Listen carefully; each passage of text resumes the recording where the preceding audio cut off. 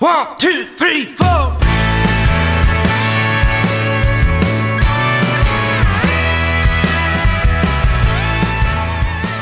right, welcome back to Country and Cold Cans. As always, I'm Logan sitting here with Andy and Kyle, and today we have a special guest. We have the meme man himself from Think I'll Just Stay Here and Meme. How you doing, man? Appreciate you coming on. Thank you guys for having me. I appreciate it. Yeah, like I was telling you a little bit before we hit the red button and started flashing and recording on us that I've been a fan of yours for a little while, following your stuff on Instagram and Twitter, and learned about you actually from a North Carolina band called Whiskey Foxtrot. I know you're based in Kentucky, so one thing I wanted to ask you was, how in the world did you find out about a band from Winston-Salem? I'm not sure. I think they started following me because I started promoting pretty much anybody that sent me anything, and they sent me. I guess it was when they first started releasing singles for their debut, but they released them almost a year ahead of time, close to it. And I don't know. They sent me a few, and then I started seeing those live videos they did. Their buddy recorded for them, and man, they jam. They jam. Yeah, they do. Yeah, and they're great.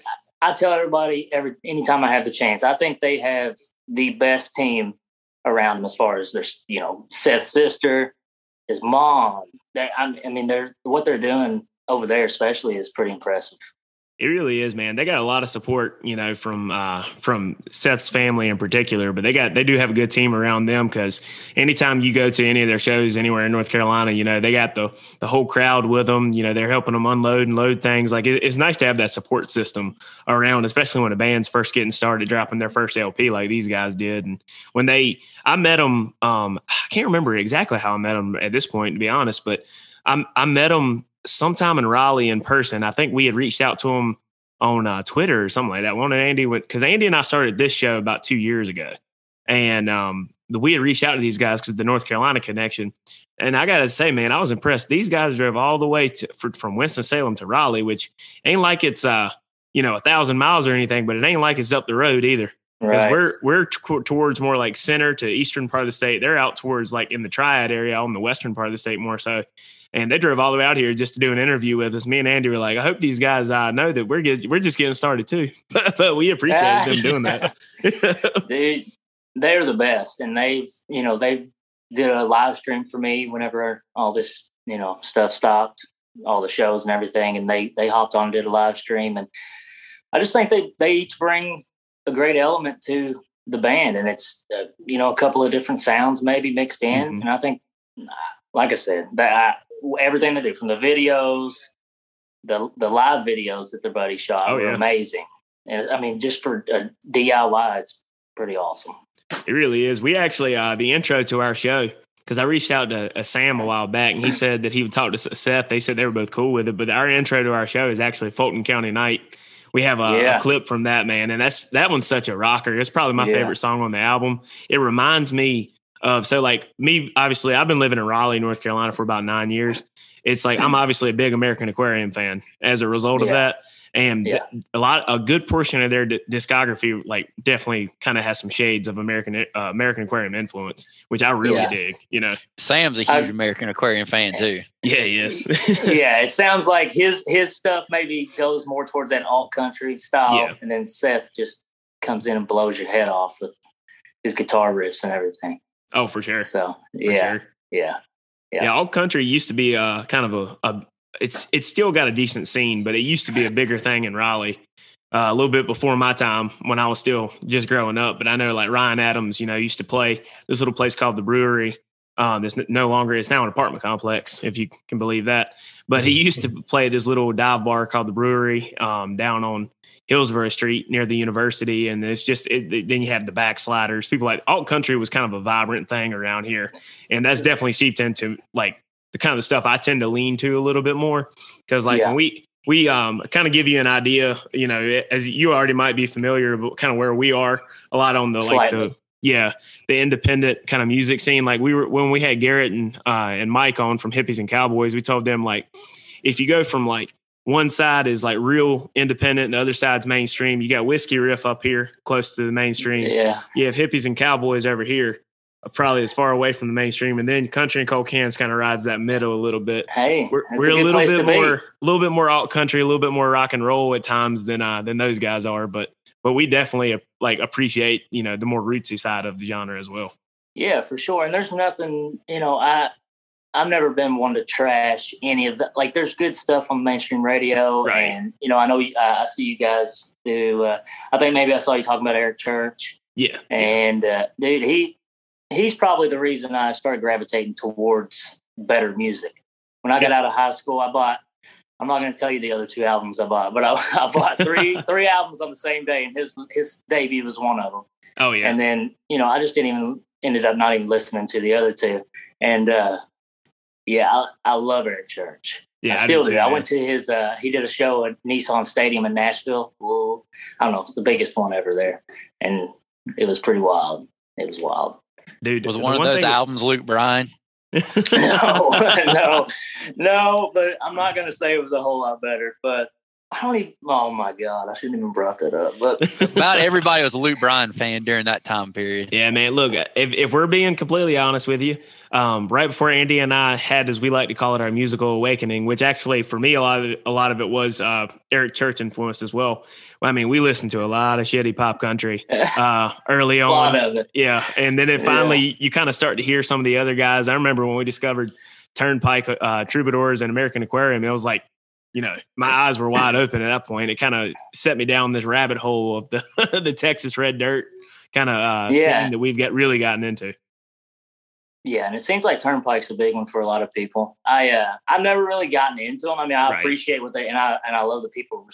People freaking love them, man. Yeah. Obviously, you know that. It's ridiculous, but I've listened to them and I get it. I don't know, for some reason it doesn't grab me. But there's here in Kentucky, I guess we had like Fifth on the Floor. I don't know if you ever heard of them, but that was Justin Wells.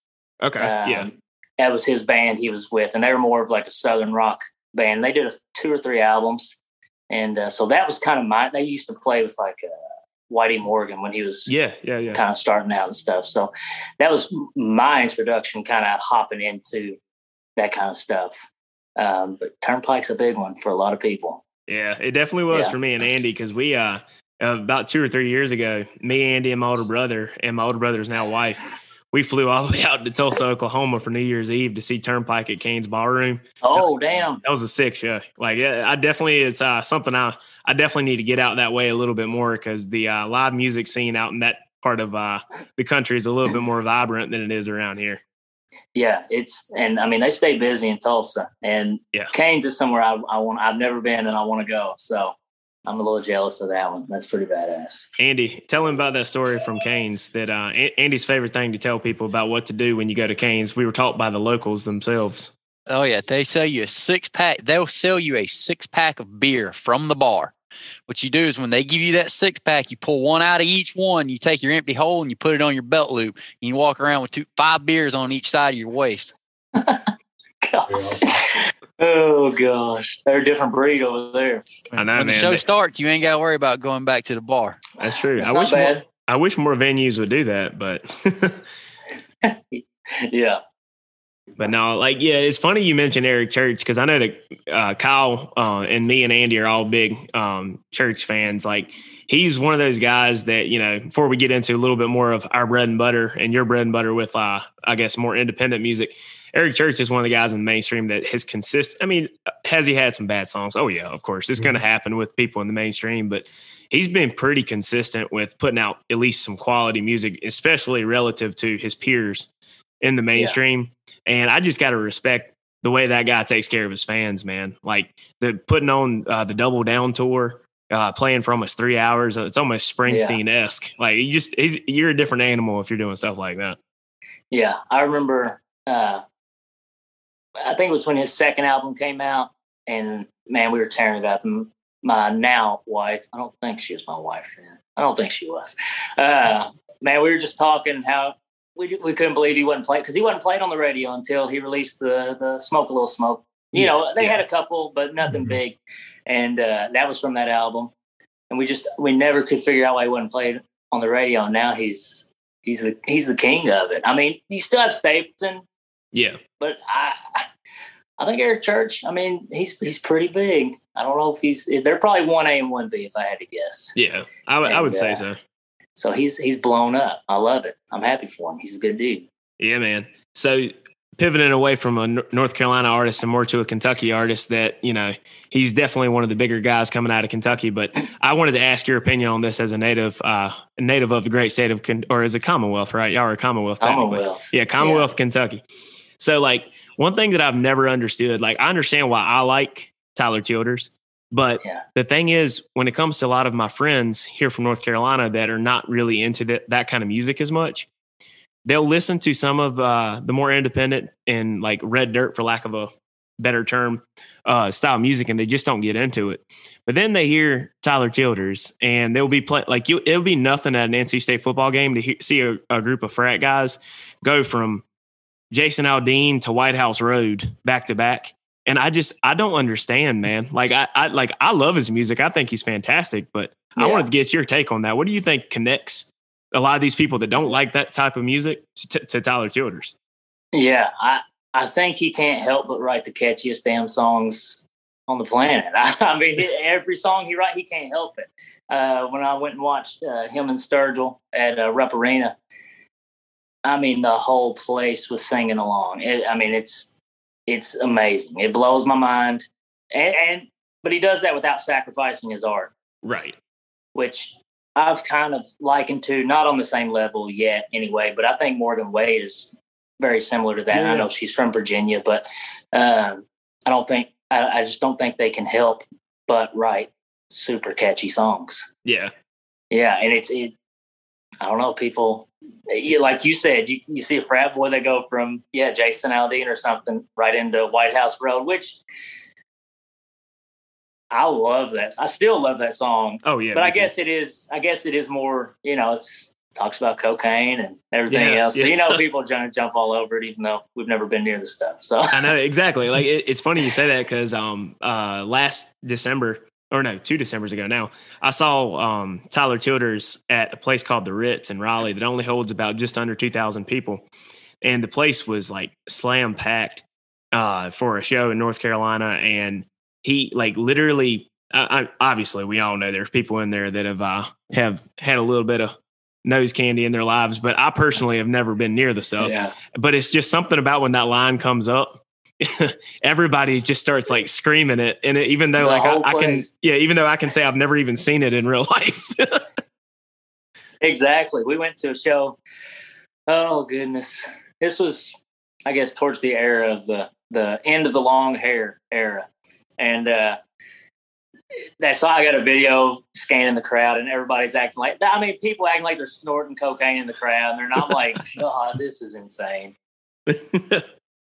Yeah, it's funny with Tyler Childers too. Like some of my coworkers, they don't like country music at all, but then they'll play Tyler Childers, and they don't even like pop country. They're just into other stuff, which is fair enough. But they'll play Tyler Childers, and I can't tell you how frustrating it is for me when they listen to that and they're like, "This is pretty good, but I wouldn't call this country." I'm like, "Well, what the hell do you call it then?" Yeah, exactly. Americana. It ain't no part of nothing. I made a meme about that today, but I didn't share it. But yeah, I live in SEC country, right. So they put All Yourn on a commercial that played all the time. I don't know if you all get any of that stuff, but it played constantly. So I had friends that hate country music, anything to do with they. Of course, they just don't know it, but right. They love that damn song. I know that. Oh yeah, that one's a really accessible song too. Yeah, and that's the thing. I wish more people, like I know bands I used to listen to back in the day, they would maybe make radio-friendly songs, or at least a few of them, just to support the album and get people to buy it, and then. Then you smack them in the face with all the real stuff on the back end. Even though, like I said, it doesn't matter what he writes. He wrote a song about, can I say jerking off? Oh, yeah, for sure. I already did. He wrote a song about jerking off, and it's, I know. God, I know. Like, and the funny, like, and then you see some of his unreleased stuff, like Wailin' on My Willie. Like he can take something, and the funny thing is that just speaks to the genius of Tyler Childers. He wrote a song about jerking off, but it's really a love song to his wife. I know. God, they say chivalry's dead. Exactly right. There's still some gentlemen out there in Kentucky. Yeah. Oh man, yeah. So it's funny, like when you say, and I'll get the other guys to hop in on this too. Like some of the stuff that we kind of lean towards a little bit more. Like one of the guys that we get why some people don't like him, but at the same time, I really am a big fan of his music out of Texas. That I think he's about to blow up. And you were talking about people that put a little bit more of a commercial spin on something at first, and then they hit you with the album. I think Parker McCollum kind of fits in that category. You know, like Pretty Heart, it's about as commercial as he says he's going to get. But like then you listen to the rest of his music, and there's still some teeth to it. You know what I mean? Yeah. And I was guilty of just judging the book by the cover on that one. Right. And I saw Garrett and Mike had him on their podcast, and I only listened to him like for the first time, like literally a few weeks ago. Right. And I was pretty impressed. Yeah, he's got that song that's popular on radio. Yeah. And but what he said during his interview with Mike and Garrett was, something like, I want to write Chris Knight songs and make Luke Bryan money. Yeah. Yeah. Yep. And I was like, damn. That's a good way of putting it. Yeah. I mean, because Chris Knight's from a few miles down the road from where I'm at.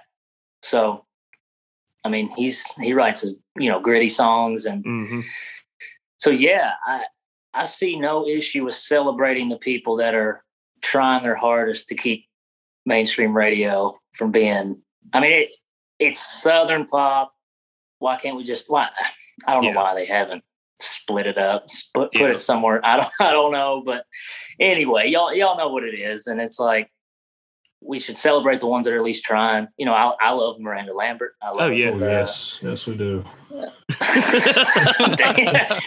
says the one guy on this show that's engaged. He said that mighty fervently, if you ask me. I am a little too aggressive. Yeah, I'm a huge Miranda Lambert fan, man. Yeah, I go ahead. Andy likes her music. Yeah, Andy loves Parker as much as I love Miranda. No,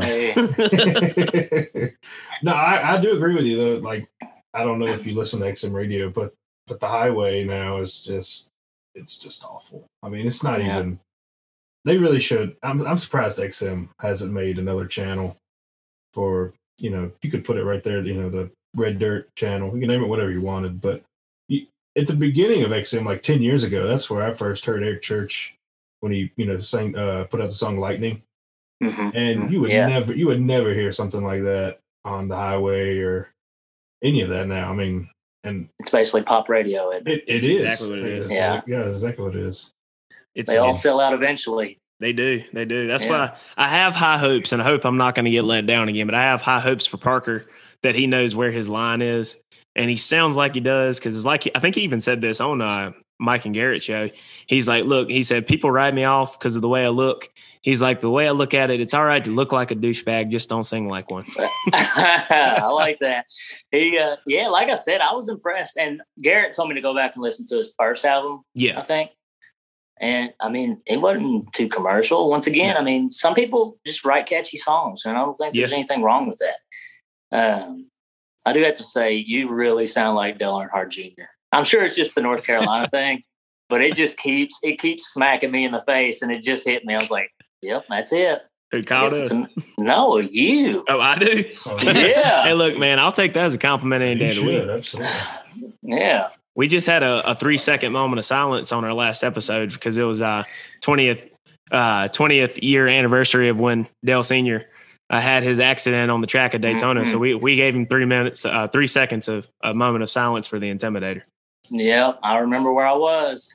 My dad called me. I'm from Owensboro, Kentucky, which is Darrell Waltrip and Michael Waltrip and the Green brothers. And I don't know if y'all like motorcycle racing, but the Hayden brothers and all these people. And so my dad kind of was in with those guys. And I don't know, so I just latched on to Dale Earnhardt when I was in like second grade, third grade maybe. So we go to Talladega every year. And yeah, man, I remember exactly where I was. And I remember he called me that next morning at my friend's house. And I was like, God dang, that was rough. Oh, yeah. But, and I made a post about it on my page that day, and the one thing it did do was made the sport a lot safer. You know, I mean, it just did. So it sucks still. Yeah. I mean, the sport has not been the same since then. Yeah. It's Just like hasn't. I have another podcast that I do with my brother and two of our good buddies. They're all about 8 to 10 years older than me, but we have kind of like a Southern centric, like sports and Southern culture kind of podcast called Miserable and Reckless. And we interviewed, I don't know if you've ever heard of him, because he don't really have a genre that he's in. It just depends on what he's doing at the moment. But it's a guy named Sonny Ledford out of North Carolina. I haven't. Yeah. So the last like 5 years, so his music's been more house kind of sound of music than anything, but he started off a little bit more, a little bit rootsier in the earlier of his career. But he has one song that kind of explains how a lot of people, and I know a lot of people in North Carolina feel about racing. It says, "Hell no, I don't watch racing no more. It ain't the same since we lost Senior." Hey, I like that. That does make me think, though. I got a guy from, here in Kentucky, Western Kentucky named Tony Lowe, and he's got a song called Earnhardt, and it's nothing about directly about him, but oh man, that's one of my favorite songs. So if you get a chance, I'll have to check that out. You said Tony Lowe? Tony Logue, Logue. Okay, cool. Yeah, I'll have to write that down. I'll make sure and make a note of that, because anytime there's any mention of the Intimidator, I know that North Carolinians love to hear that. So I definitely will share that with my brother and a couple of our buddies, because Dale Earnhardt was such a polarizing figure in NASCAR. You either loved him or you hated him. My older brother absolutely loved him, and my grandma could not stand the man. She was a Ford woman who was a Mark Martin fan for the longest time, and she just all the time talked about how Dale Earnhardt he raced dirty. He didn't race like you're supposed to race. That seems to be the sentiment among those people, but oh well. Oh yeah. Damn, it was fun. That's why they call him the Intimidator. Yeah, there you go. Oh yeah. I'm proud to say I did get kicked out of the Intimidator track in Myrtle Beach on a go-kart track. That was fun. I'd like to get down there. Do they still have that roller coaster down there is it the Carowin, or how do you King's say Dominion. King's Dominion. King's Dominion's in Virginia. Myrtle Beach used to have, down in South Carolina, they used to have the Pavilion, which isn't there anymore, but they still have Family Kingdom. So that might be what you're thinking about. I thought it was the Carowinds or something. Is that not a part of that? That's on the North Carolina, South Carolina line, I believe. Okay. Yeah. Okay. Yeah. They got an Intimidator roller coaster. Yeah. All right. Yeah, that's over in Charlotte. Yeah, closer to Charlotte. Makes sense. But yeah, so tell us one thing I really wanted to kind of tell you, because I always like listening to new artists. I know that like when you discover somebody good for the first time, it's hard to beat that feeling. Like I kind of wanted to get your insight on some of the people we need to pay attention to out of the Kentucky scene. Because I know, man, I got to tell you, y'all got a vibrant music scene coming out of that state. Man, it's always been good, but it's never. I don't know if it's ever been this good. It's the past 10 years, maybe since Sturgill and Chris kind of blew up. It's like they're coming out of the woodwork everywhere. And, my favorite artist from here, I think he's the most underrated artist. You may already listen to him. I don't know, but Nicholas Jamerson. I've heard a couple of songs and I liked what I heard. He was in a band called Sunday Best, which maybe that'd probably be right up your alley. Like it's kind of got a cleaner sound that could be mainstreamish, but they still wrote, real sounding songs. And anyway, he broke off from there a couple of years ago, and he released an album called NJ, and it's one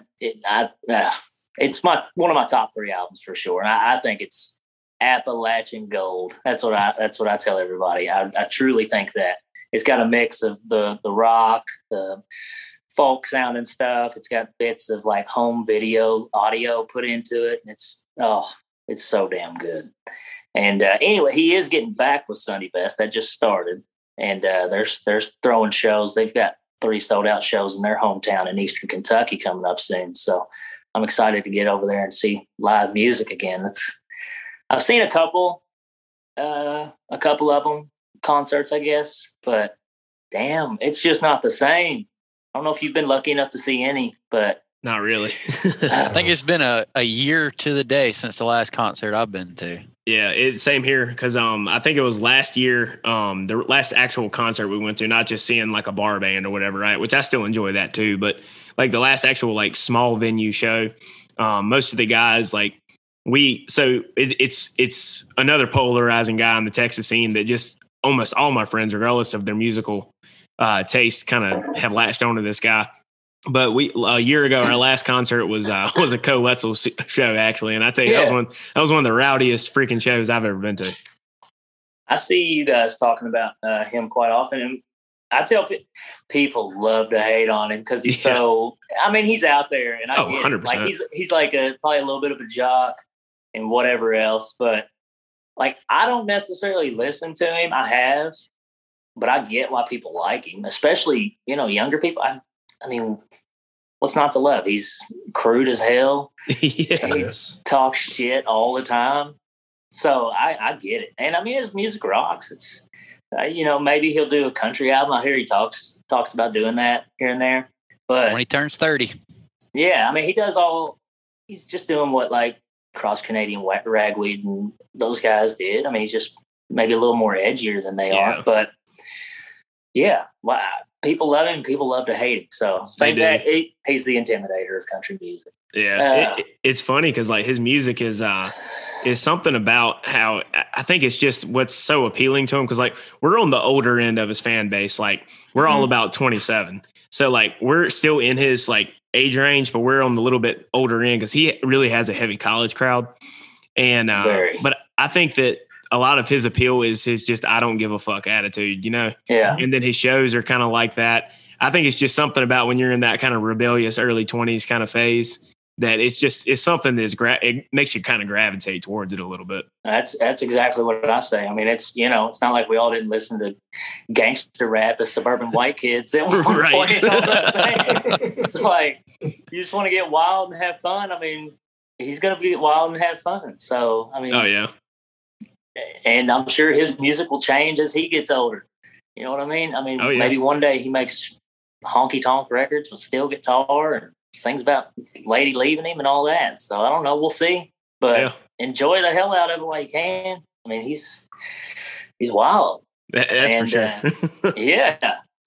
And when that was your last concert you saw? Is that what you said? Before? Yeah, it was March 7th of 2020. It was right before. So we went on that day to that concert, and then literally a week and a half later, North Carolina went on their stay-at-home order, and everything has basically been to different varying degrees shut down for the better part of the last year. Starting to open up a little bit more, thankfully, because it just when you kind of sit at home for a few months, you start getting a little bit of cabin fever. So, yeah, it's rough, huh? We what did you see him in North Carolina? Yeah. So we actually saw him 3 times that year, or within that calendar year. We saw him once in Virginia Beach, saw him once in Charlotte, North Carolina, and then the last time was here. It was a hometown show for us in Raleigh, North Carolina, and that was the last one we saw before things kind of shut down. Yeah. Last one I saw, I think it was the very end of February, was the Sturgill Tyler show. Oh, yeah. And that was until I was able to go to a couple of others. I went to one in, which there's actually a festival coming up. Some way there. In Laurel Cove, which is southeastern Kentucky. It might be the prettiest land there is in Appalachia. It's stunning. And they have like an amphitheater carved into the mountain pretty much. Mm-hmm. And we saw Nicholas Jamerson was supposed to play. Unfortunately, he ended up getting sick. So I guess with the COVID stuff, he backed out of it. But anyway, we saw a few local bands. It was fun. And they're actually putting on, they do a festival every year there. And the one this year, I don't know if they did a announcement on Hippies and Cowboys. Yeah. But I mean, Morgan Wade, Mike and the Moon Pies, so 49 Winchester. Do you like them? Yeah. I like those guys a lot. I just discovered them not too long ago. I can't remember who it was that told me about them, but I really got into it because what caught my eye was they have a song called Raleigh, and obviously I've been living here for a better part of a decade now, so it's like anytime there's a hometown shout out like that, it catches my eye. So I really kind of dove into that stuff, and I tell you what, man, that song Hays, Kansas is a straight jam. That's the one. And that was on, they have an older version of that on, which is pretty similar, but on one of their first albums. And yes, that song jams. I love it. And, but they're getting ready to blow up. I think they got a lot of press with this latest album they released. And of course you're doing it during a pandemic, so you can't really go tour and see where you're really at, I guess. But yeah, they're doing great. And, anyway, I jumped off subject there, but, the Laurel Cove Festival. And then I went and saw Tony Logue, who I mentioned to you earlier. Him, Jason Evans. You write that name down. Yeah. He's from Central Kentucky. Make some notes about these. He's from Central Kentucky, and he and Tony Logue are both like maybe like a good mixture of Chris Knight and John Prine, at least as far as how they sing and the stuff they cover. And then Cole Chaney. Have you listened to him yet? I've heard of him. I think I want to say it was Mike that had tweeted something about that. And okay. He's on my list of people to check out. And I don't know how you are, man, but I'm notorious for like checking out new music. But then, you know, on my commute to work, I end up falling back into the same old. And I have to like tell myself I've got to jump back into some of this other stuff so I can talk about somebody else. It's easy to do. I know how it is. I got one playlist and I go to it all the time and I always forget to add stuff to it and all this other stuff. But Cole Chaney is the real deal. He sent me a song probably a year ago. It was the first song he ever wrote, called Coal Shooter.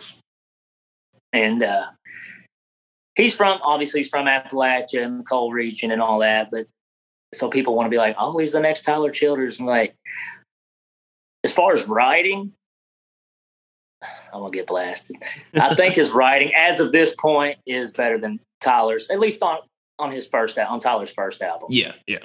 In my opinion. And he writes, I tell him he doesn't write songs, he writes epics, because they're like, 5-6 minute songs and they've got, this huge storyline, but they're super catchy. He's got a knack for that too.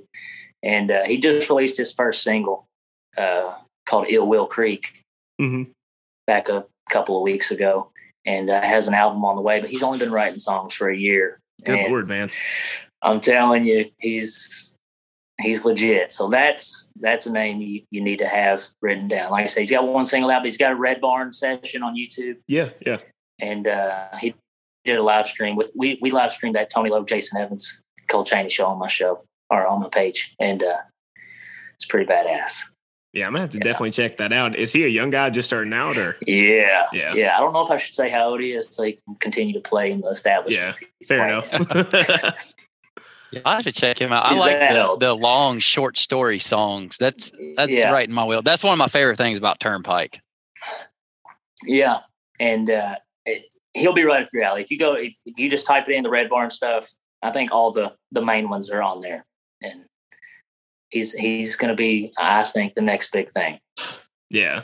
Hey, one thing that made me think about this, because we've had it happen to us once a while back, with like, you've got a pretty big following at this point with what you're doing, especially like on Instagram. But like when you were starting out and you were starting to kind of like give some publicity to some of these guys that people need to learn, and then like give it like 6 months, and then some of the bigger publications start picking up on it, and you're like, does it ever kind of like, you're glad to see, but at the same time you're just like, you know what, I was talking about this 6 months ago. Yes. Oh my gosh. Like, especially with Cole, because I know I was the first one. He sent me, and probably, I'm sure his friends and stuff, that video of him singing that song. And now he's really, like, once he released the single, the whole Kentucky scene's all over him now. Right. I'm like, y'all have just been paying attention for the past year. Yeah. I've been posting this kid's stuff. But whatever. Yeah, it is what it is. It is what it is. I'm super stoked for him and anybody else that I'm able to help. I mean, I don't make a damn dime off what I do. And, but I appreciate people showing, the first time I ever listened to this show was whenever Whiskey Foxtrot was on here. And I heard Sam talk about, sending me stuff to put on the story and all that. And so that was, a pleasant surprise. And I appreciated that. Yeah, man, for sure. Like I remember you sent me a message after I think it was the first or second interview we had them on. I can't remember. I told Andy, I said that might be one of the best compliments we've ever gotten on this show, because you told me, you said, "Hey man, I just listened to the interview with Whiskey Foxtrot, and I want to tell you, I have to sit through a lot of shitty interviewers when I'm listening to my favorite bands." He goes, "And you guys are definitely not shitty. I appreciate that." I forgot about that. Yeah, I did, and I mean it. With oh my god, listening to country music podcast. Oh gosh! Shout out to Mike and Garrett. They suck at it. No, I told Garrett I was going to come on here and just talk shit about them the whole time. No, but it's not easy. You either find the people that are, journalists, so they think they were actual interviewers, but yeah, listening to that one, that was a pleasant surprise, because it's when conversation flows, and I guess you maybe I don't know if you had a little bit of a rapport built up with them at that point or not, but I think that was our second interview. So I think it was our second interview with them. So I think that was, we had already like met them and hung out with them a few times. So it went a little bit easier for us. And like, I tell you, man, like that first interview you do with any artist, but especially like, I don't know how the hell we pulled this off, but our first interview we ever did 2 months into starting this thing was with Rhett Miller of Old 97s. And we still have no idea why the fuck he decided to talk to us backstage one day. And you can ask Andy. I sat there for about 15 minutes and my mind went blank and I couldn't remember how to hook up my microphone. I couldn't remember how to record. And it was just like, I was like, oh my man, like, he's probably thinking this is Bush League right now. Dude, that's the difference between you and me is I would be nervous wreck knowing, like, I probably wouldn't even offer to do it because I'd be so anxious about screwing up. And this page has helped me get out of that shell a little bit, but like now, like doing this podcast is not so bad because I've done it a few times with Garrett and Mike, and that's helped a little bit. That first time, dude, I was like, I'm sure my knee was bouncing up and down, and I was nervous, just for not even for any reason. Just I guess talking to people not that you don't really know yet that much, but it you got to take that step. That's just the bottom line. If you don't, then it's not going to happen. You have to take that first step, and you definitely you may have fumbled through it, but you took it. You got an interview with the old dude from the Old 97. So that's pretty big. They're good. I know. People love him. He was so nice about it, and just like he had no reason to even talk to us, but he did it. And I you can ask these two guys. These two guys, I've known them since we were like probably 5 years old, and I was nervous, and I probably sounded nervous, but at the same time, it ain't like I've ever seen a microphone that I didn't like. So I like to talk. So it was once we got into it, it started to kind of flow a little bit better. Yeah. Hey, that's good. That's for what you're doing with interviewing artists and just your general conversation period, that you can flow on a microphone. Man, that's a nice skill to have, because I'm a good talker and I'm a good shit talker, but I don't know if I can flow, through a conversation just every time I was to do an episode or something. I don't know. But so, like I said, I did enjoy your podcast, and I've listened to it a few times since then too. So quite a few times actually. So I didn't know Garrett and Mike were on it.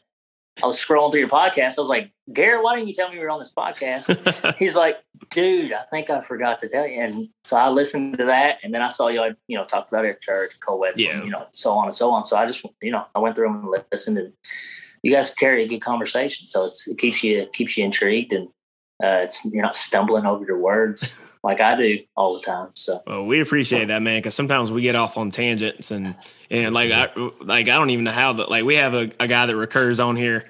He's a big professional wrestling fan. He's a good friend of ours growing up. So he kind of comes on and almost plays a character that's just a cartoon version of himself in real life. Yeah. And because he, like I said, he's big into pro wrestling. So he kind of wanted to have more of a persona. Like we were talking about just like music and best fast food cheeseburgers. And then suddenly he starts talking a story about like eating ass and everything. And I'm just like, Lord have mercy. I was like, I better make sure I put the explicit sign beside this one. All right. Damn it. I know, right? It got real risque real quick. Yeah. All right. Well, teach their own. I ain't mad at it. But I see the was that the DDSS lawn care thing right behind I you. got a few of them over here. Oh, there goes that one. Yeah, man. So go ahead. Well, 30 Tigers. See, I'm not going to say I leaked Sturgill's Cutting Grass Volume 1 because I did not. I picked the link up off Facebook, but I guess I had a little bit of a following. So I put it up and everybody thought I leaked it because I had to take it down. And I don't know, 30 Tigers. I live in Owensboro, which is it's where the Bluegrass Museum and Hall of Fame is. It's like, cool. Minutes from where Bill Monroe's from. And so Darby from 30 Tigers messaged me and asked me if I would come meet them in Bowling Green, which is about an hour south. It's right in the middle here in Nashville, and pick up some of these and put them around and one at the Hall of Fame. So she gave me a few of them, and I put them out. People stole them pretty quick. And so I've had one, no kidding. I just took it out of my yard yesterday. So it was through the snow and everything. It was just sitting out there like DDSS lawn care through the snow and all. I have people that mow my yard, and whenever I put it up like towards the end of mowing season, and they messaged my wife and they're like, do we need to come back next year? And I was like, I would have told them to call it, but I don't know if you ever called the number. It was almost inaudible. It sounded like there was a weed eater going off. I was like, I heard it on one of the episodes you were on with Hippies and Cowboys. Oh, yeah. So I heard it on that episode. And that's when I saw it, I wanted to bring it up because it's funny because like if you said you heard the episode where Mike and Garrett were on here with me and Andy, like we had for about 5-10 minutes, we were talking about Sturgill Simpson. And at the time, like Sturgill was one of those guys that I appreciated what he did. I heard that. But I was like, it just didn't click with me for whatever reason. And it's weird that it's the Cutting Grass albums that made me kind of get it because I'm not the biggest bluegrass guy, right? But those two records were fantastic. And it finally just clicked with me with Sturgill Simpson. It's just so weird that the two albums he put out that were the least up my alley is what got me into it a little more. Yeah, for sure. And I think it's obviously there was a big buzz about it when they were coming out and everybody was stoked, and it's a shitty year, so let's get some new music. And so maybe that was part of it. Maybe that's what you're like, all right, new music, let's dig in, and then it just hit you. But he did have the best bluegrass pickers, some of the best in the world on there.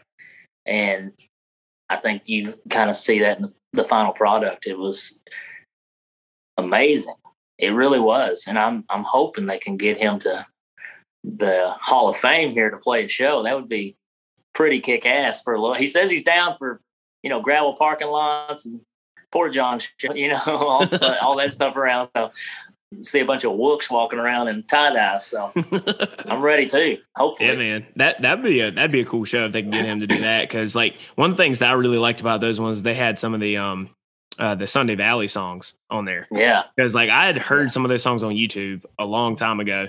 And then I just thought it was funny that like, I guess the more casual Sturgill fans on Twitter, because like I knew his music pretty well, even if I didn't it wasn't in my regular rotation. It's just like I kept seeing people like, we got brand new songs from him. Then I went and looked at it. And I was like, well, these are not really new. But he still kept a little bit of a country vibe to it, like because with his music, I think a lot of it is the beat of it and the groove of it. And he kept a lot of that with the bluegrass stuff. It wasn't just, they didn't just go straight forward, fast bluegrass. It still kept the rhythm and the flow of the song, which is a lot of what makes him so special, I think. Yeah. Because, you hear people say it. I don't know if you hear people say it all the time, but I do. And even towards, a few years ago, I had trouble hearing some of the things he was saying with his thick ass Kentucky accent.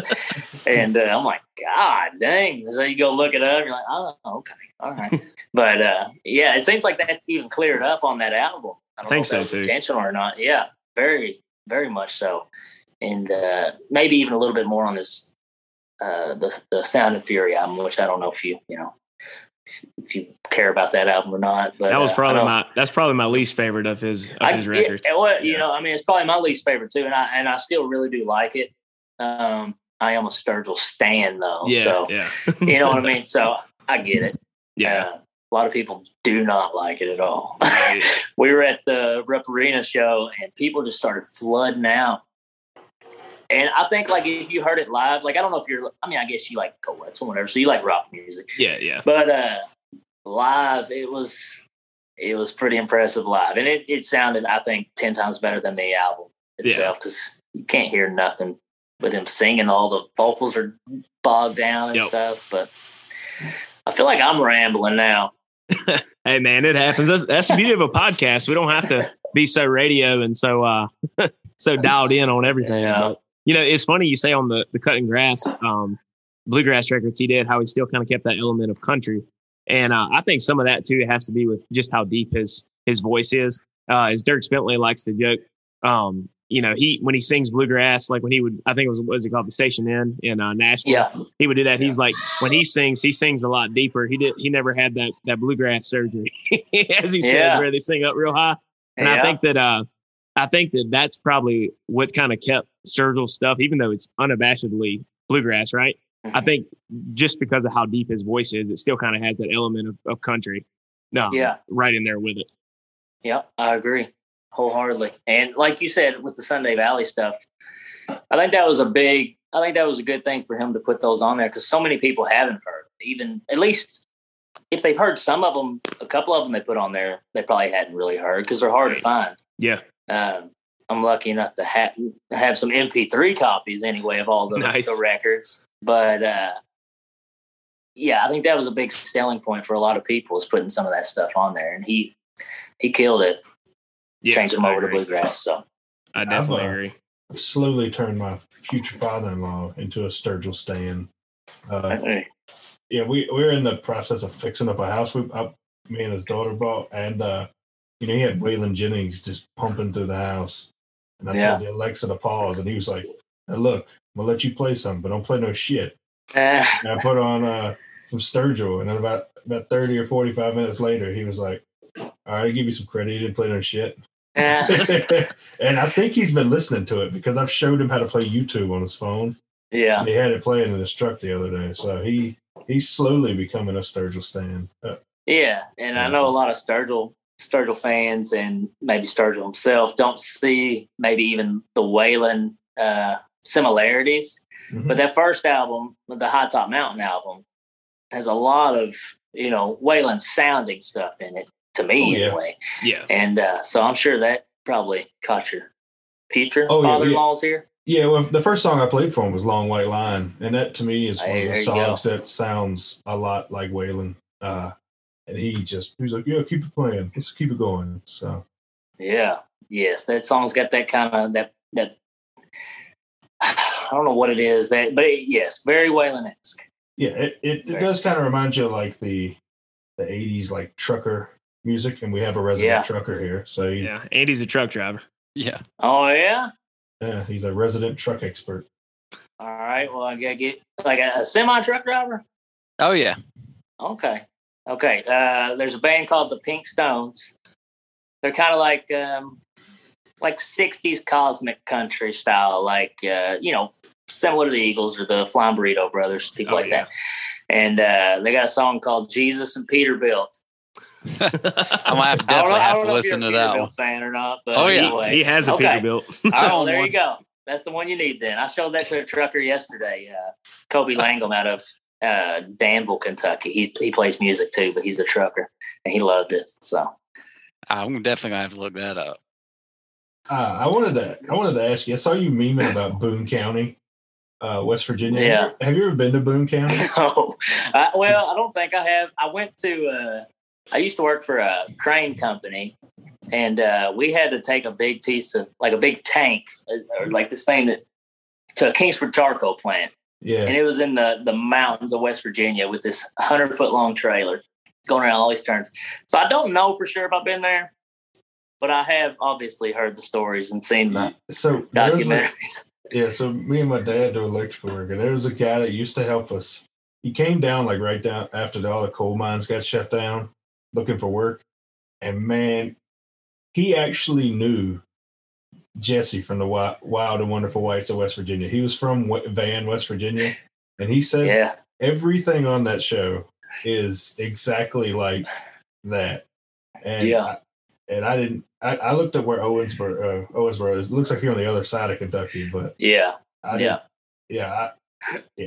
Kentucky's a cool state. I didn't know if you'd ever been to Boone County, but one of my favorite TV shows is actually based in Kentucky. I don't know if you ever watched Justified. Justified, that's a fantastic show. Yeah, that is my favorite show. Yeah, Harlan County. I've only seen some of it, but it is one like I don't know if it's up on a streaming service right now, but when it is available, it's on Hulu. I will watch. It is on Hulu. Yeah, I believe it's also on Amazon Prime. Well, then I definitely have that, so I might have to get on there and watch it because it's actually filmed in Lexington. Yep. Harlan County is right outside of where I was talking about, southeast Kentucky. Okay. So it's down there, and it's like beautiful mountains and stuff. Yep. So I don't know why they based it in there, but either way, yes, I've always heard great things about it, and I love things that are based in Kentucky. So it's like a take on a modern day Western almost. Yeah, what I would describe it as. So we'd be interested to hear if it's pretty accurate for Kentucky after you watch it, because us North Carolinians don't really know. We just know what's on TV. So. I'm not going to ruin it for you. It's 100% accurate. So what was it you said? It was Laurel Cove. There's a music, and that's in what I thought I saw Mike say something about. It was June 10th, right? June 11th and 12th are the actual dates. Okay. And that's in Bell County, Kentucky. And that's right next to Harlan County. And I mean, it's a super small town. It's Pineville and Middlesboro are in that county. And I don't know how many people. They can't have that many people. It's pretty small. And anyway, they got this. It's called Pine Mountain. And then this, I told you, this amphitheater's pretty much carved into the side of it.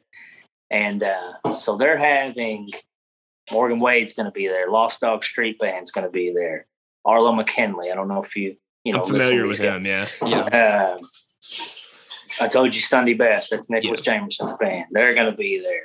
And then it's just like, 49 Winchester. And it's just like this laundry list of local people that are like killing it, at least locally. And I'm telling you, it is, if you ever get a chance, I don't know how far, I guess you're closer to the coast, closer to the coast than, so it's probably a pretty good drive for you, but it'd probably be I don't know how, I don't know my geography in Kentucky too well. So it would be in our best interest if we were to go, it'd probably be a flight for us. Yeah. To Knoxville, probably. Yeah. Is it not? No, it's probably, Andy probably would know. Well, it's like probably 6 hours. So it's probably, which isn't too, it's not too bad. Not the most fun, but it's probably, it's cheaper than flying. So yeah, because I was gonna say I saw the lineup for that. I think y'all had shared a while back, maybe last week or so, something like that. And I was like, I hadn't talked to the guys about it yet, but I was like, that would be a good. We've been saying once everything kind of opens back up a little bit more, we've been wanting to take a couple country and cold cans trips.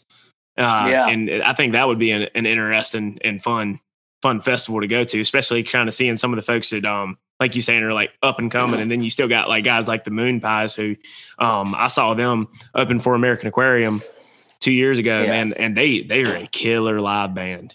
It's something else. I've never gotten to see them, and I want to really bad. I didn't know anything about them until their Steak Night at the Prairie Rose album came out. And yes, I don't know how they're not bigger. They're pretty awesome. Really though. Yeah. They play that old school honky tonk music, but then they kind of not switched it up. Their last album was even, they put their balls on the table. They're like, "Oh, Tyler Childers is releasing an album today. Here we go. Let's release one too." So I don't know if it was planned, but either way, they did it, and they might have had, to a lot of people's ears, the better album. So yeah, I'm really excited to see those guys, and like I said, Morgan Wade. I went to Kicking It on the Creek, I guess 2019, the last one they had, and I missed her. I didn't get there till the next day, so I didn't get to see her. But that's a little festival. That's Tyler's, like, they started that festival to pay for his first album. And so it's in his, like, buddy's front yard at their house. And I mean, they still have, probably 4,000 or 5,000 people, I guess, probably close to it. And that might be the best festival I've ever been to. It's a different kind of thing. You're tucked in the Daniel Boone National Forest. And you don't have an ounce of cell phone service, which is good, but does kind of suck. And, first world problems. So, but the lineups they have there, and just everybody just, it seems like you're friends with everybody as soon as you're there. I mean, they're a hugging bunch in Estill County, Kentucky. So, yeah, I think that'd be a fun trip, because I've been, I think I told Andy a while back that some of you guys that, like, we made connections with on Twitter, it'd be cool, one of these days, kind of like be at a festival and actually get to meet people in person, not just always on the Zoom every time, because like we all have obviously have a little bit of musical differences, but we're all pretty much on the same team when it comes to that stuff. So for sure. And it's not, obviously Garrett and Mike are going to come down for that. And, I've kind of I pretty much joined their team where we, talk about business stuff, and I write a little bit for their website. And, we just do one big companion podcast. We just have artist after artist come on. It'd be a good time. Oh yeah, it definitely would. Drink a few Busch lattes. Hey, there you go. Yeah, we so we're, as is in the name, we're very music centric, but we always like to dive into some other stuff with people that we have on. And you were showing me before we started recording, you're a University of Kentucky fan, so kind of want to get into a little bit of sports talk here. It's always fun when you have guys shooting the shit on some college basketball. Yeah, it's not the best year for Blue Bloods this year. It really isn't. North Carolina, Duke, us. I'm hoping we can make a run to the tournament, but I'm doing this because somebody else is already doing what I would do for Kentucky sports. Right. Yeah. So that's besides my family. Kentucky Wildcats it's pretty addicting thing I have going on there, and it has been for a long time. So this year has not been the most fun, but I don't remember the last time I missed a game. So, and it's probably a little bit unhealthy, but I've gotten a little bit better over the years, and I know that this music thing is going to require me to, maybe miss a game here and there. So I'm trying to work that into my head, and I'm hoping we have a good week this weekend. Yeah.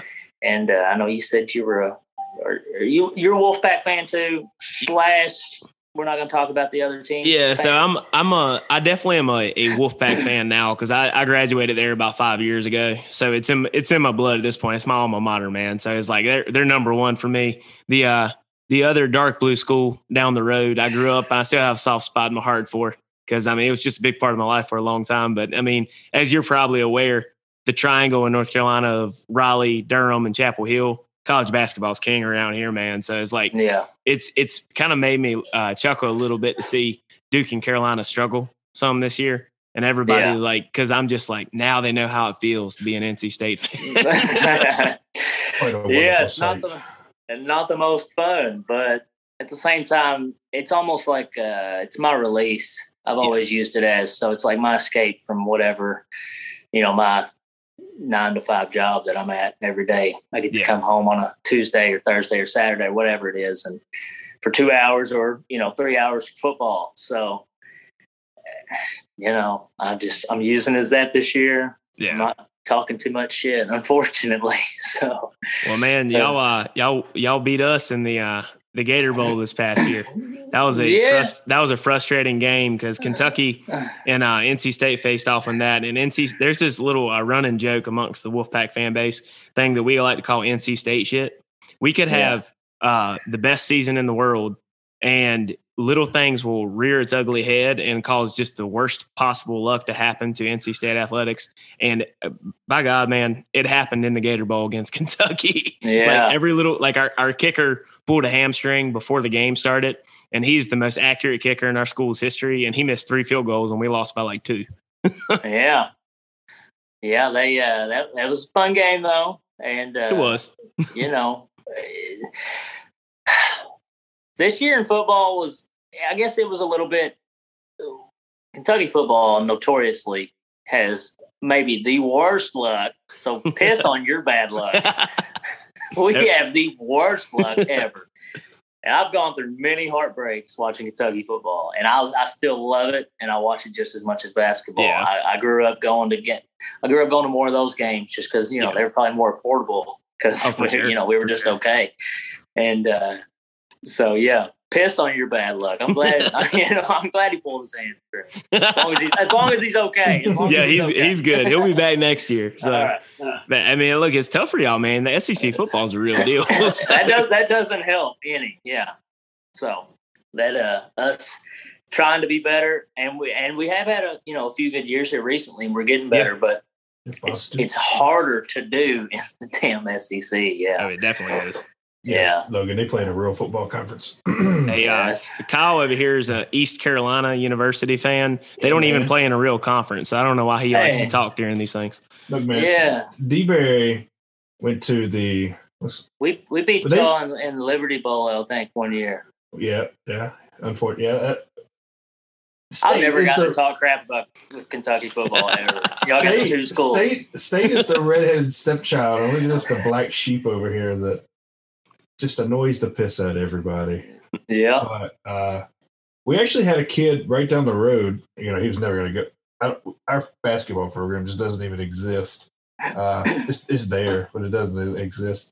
He actually went to Kentucky. He was right down the road in Greenville. Remember Bam Abadeo?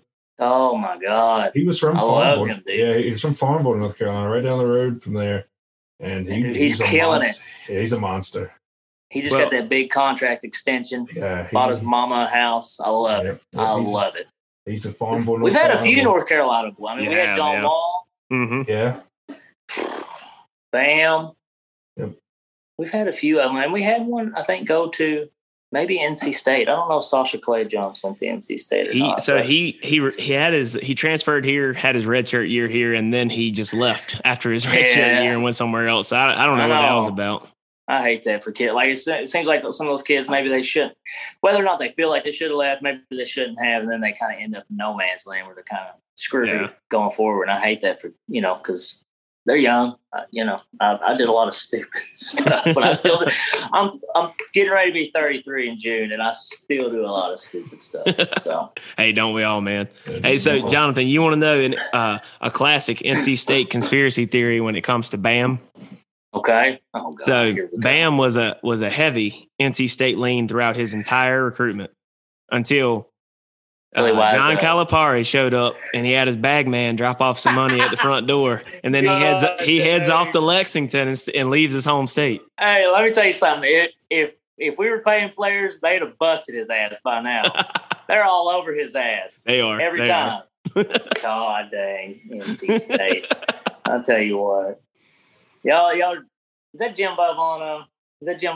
Yeah, Jimmy V was here. Yeah. Y'all are longing for those days, aren't you? Yeah, we are. We haven't won a conference championship. Winning the championship. Yep. You get to see it every year, though. You do. It's good and bad because you get to relive the glory days every year. Yeah. You get to relive the glory days, but it's also torment when you see what used to be from a basketball program that used to be good and then went into the wilderness in the 90s. Yeah. And they wanted to fire him. Yeah, they did. They did fire, I think he stepped down. They wanted him gone right before he won. I used to read this book about Kentucky's old play-by-play guy, Kaywood Ledford. Mm-hmm. Did it for years and years. Retired after the Duke game, I guess, the 92 game. Yeah. And he had a bit, a little blurb in there about Jim Valvano. I guess he had talked to him. Damn it. Oh my gosh, I might have to remember it. Somebody put a dead dog on his porch. That's all I know. And because they wanted him to leave. Yeah. and I'm not gonna be able to finish this wonderful thing because I can't remember what it said. I swear to God, I had it. I'm gonna find it. And I'm gonna send it to you. All right, yeah, I'd like to see that actually because All right, yes, that's but it did interesting. say somebody put a dead dog on his porch, telling him to get out, or like it would be his or something like next. Yeah. So, we actually have a John Calipari story from about 2000. I want to say it was 2006. Right around the time we ended up hiring Sidney Lowe, we had an AD here that was the second worst AD we might have ever had, named Lee Fowler. Mm-hmm. And John Calipari was very interested in leaving Memphis to go to NC State because he was like, he's a competitor, man. Like, you got to respect the guy. He wanted to compete with Duke and UNC being so close. And he interviewed twice for the role. Then he met up at a pizza place on Linwood Avenue in Raleigh with our AD. And our AD, the story goes, our AD made him pay for his own pizza. And John Calipari turned to his people and said, I knew at that moment I was not going to work for this man. See, there's a story like that with Adolph Rupp, and Bear Bryant used to coach football at Kentucky at the same time. And I'm going to do it again. I'm going to not be able to remember the exact thing. Either way, Adolph Rupp got a Cadillac, and Bear Bryant got let's just say, for instance, like a gift card. So, and that's when he decided to leave to go on to, I guess, do pretty awesome things for Alabama. Yeah. I'd say so. Damn it. I hate Alabama. Well, in the interest of unity here, I think there's one thing that all four of us can agree on. That's Louisville. Yes, Louisville too. Yes, that too. We got them in our conference now. They did beat. We lost in the Super Regional off some. Yeah. We hate Louisville too because they're carpet bagging over to our coastal conference. But one thing I know that Kentucky fans can get on board with us is our shared hatred of the University of North Carolina, Chapel Hill. Yes. It seems like every year we suck that we have to play them, and it's like, of course we sucked this year, and they're not that good either this year, so that's a little bit of saving grace. But and the game wasn't horrible, but yes, I hate Kentucky fans like maybe my dad's age, maybe a little younger. They really hate North Carolina. Yeah, because when Dean Smith was there, he'd slow the game down and play like it was the '60s. So they hate him. They're always calling into I listen to a show, Kentucky Sports Radio. Yeah, every day, and people still call in when we play North Carolina, and they're always bitching about Dean Smith running the four corners or whatever else he ran. So, they really hate him. Oh yeah. Man, that's a shared hatred. Everybody around here, even if some of us are barely old enough to remember Dean at UNC, we still hate Dean Smith. So. It's a wonderful thing. It is passed down from generation to generation. So it is. Dean was dirty before it was cool to be dirty. Yeah, I know, right? That cheating scandal started under Dean Smith. I'll go to my grave on that one. Man, they got off scot-free, didn't they? They really did. Yes. So my last college basketball question I have for you, and I know that we'll probably have a disagreement on this one just because, we're all proud of our great states. So best college basketball rivalry of all time, Kentucky, Louisville, or Duke, UNC? Well, I'm obviously going to say Kentucky, Louisville. I expected it. It was better when Scumbag Patino was there. Right. Dude, the first game we had when Calipari got here, we had John Wall and DeMarcus Cousins. Oh my God. They had a player picking a fight, and Eric Bledsoe. They had a player kind of bumping on him and trying to pick a fight with him, and they were walking by the bench. You could see it on the camera. Calipari was like, "You're fucking with the wrong guy." And then, shortly after that, Marcus Cousins got somebody on the ground, put an elbow in their face, did not get kicked out, which was awesome. And hey, that's payback for the Leitner game, him not getting kicked out. There you go. That's right. There you go. And dude, so I love to hate them. Man, when Duke and North Carolina play, I'm just waiting for that ceiling to collapse or that floor to open up and just swallow them all up. Attaboy. We agree there. All right, so I would like to piggyback off that. All right. Is Kentucky Louisville a bigger rivalry than Auburn, Alabama? I guess it's hard to say. I truly feel like it is. Okay. But because I mean, we hate each other in basketball, football. They may act like they hate each other in basketball. They don't give a shit about basketball. No, they don't. But they definitely do care about their football. I remember a few years ago that dude went down. I don't know if he's out. Did poison the trees? Yeah, they poisoned at Auburn. Yeah. Yeah, that's crazy, dude. I mean, that's pretty. They're like over 100-year-old trees, and they poison them. Yeah. Yeah. Oh my gosh. But so you know what? I've got a best buddy that I haven't disowned him yet, but he jumped ship from the Wildcats and went. He claims, his family's from Alabama and all. One of those guys. Yeah. So screw Alabama and everybody playing football in that state. Exactly. We can agree on that too. Screw their rivalry. Yeah. Screw them all. Exactly. They win. Nick Saban wins too much for me to want to pull for him. God. He's Why next is he level, so man. good? I hate it. Why is he so good? I know. He is, though. He's like the Tom Brady of freaking He college really football. is. Really is. Can't help but win. Yep. Well, man, I got to say, we appreciate you coming on. I had a good time. Dude, it's been a blast. I appreciate you guys. Yeah, man. Very much. We'd love to have you back on sometime in the future. Maybe we can do another podcast here and, talk about some new artists. Hopefully Cole Chaney will have out some new music. We can dissect that a little bit. That'll be coming on the way soon. Good deal, man. Just pay attention. It'll be out. And I'm telling you, he's going to blow up.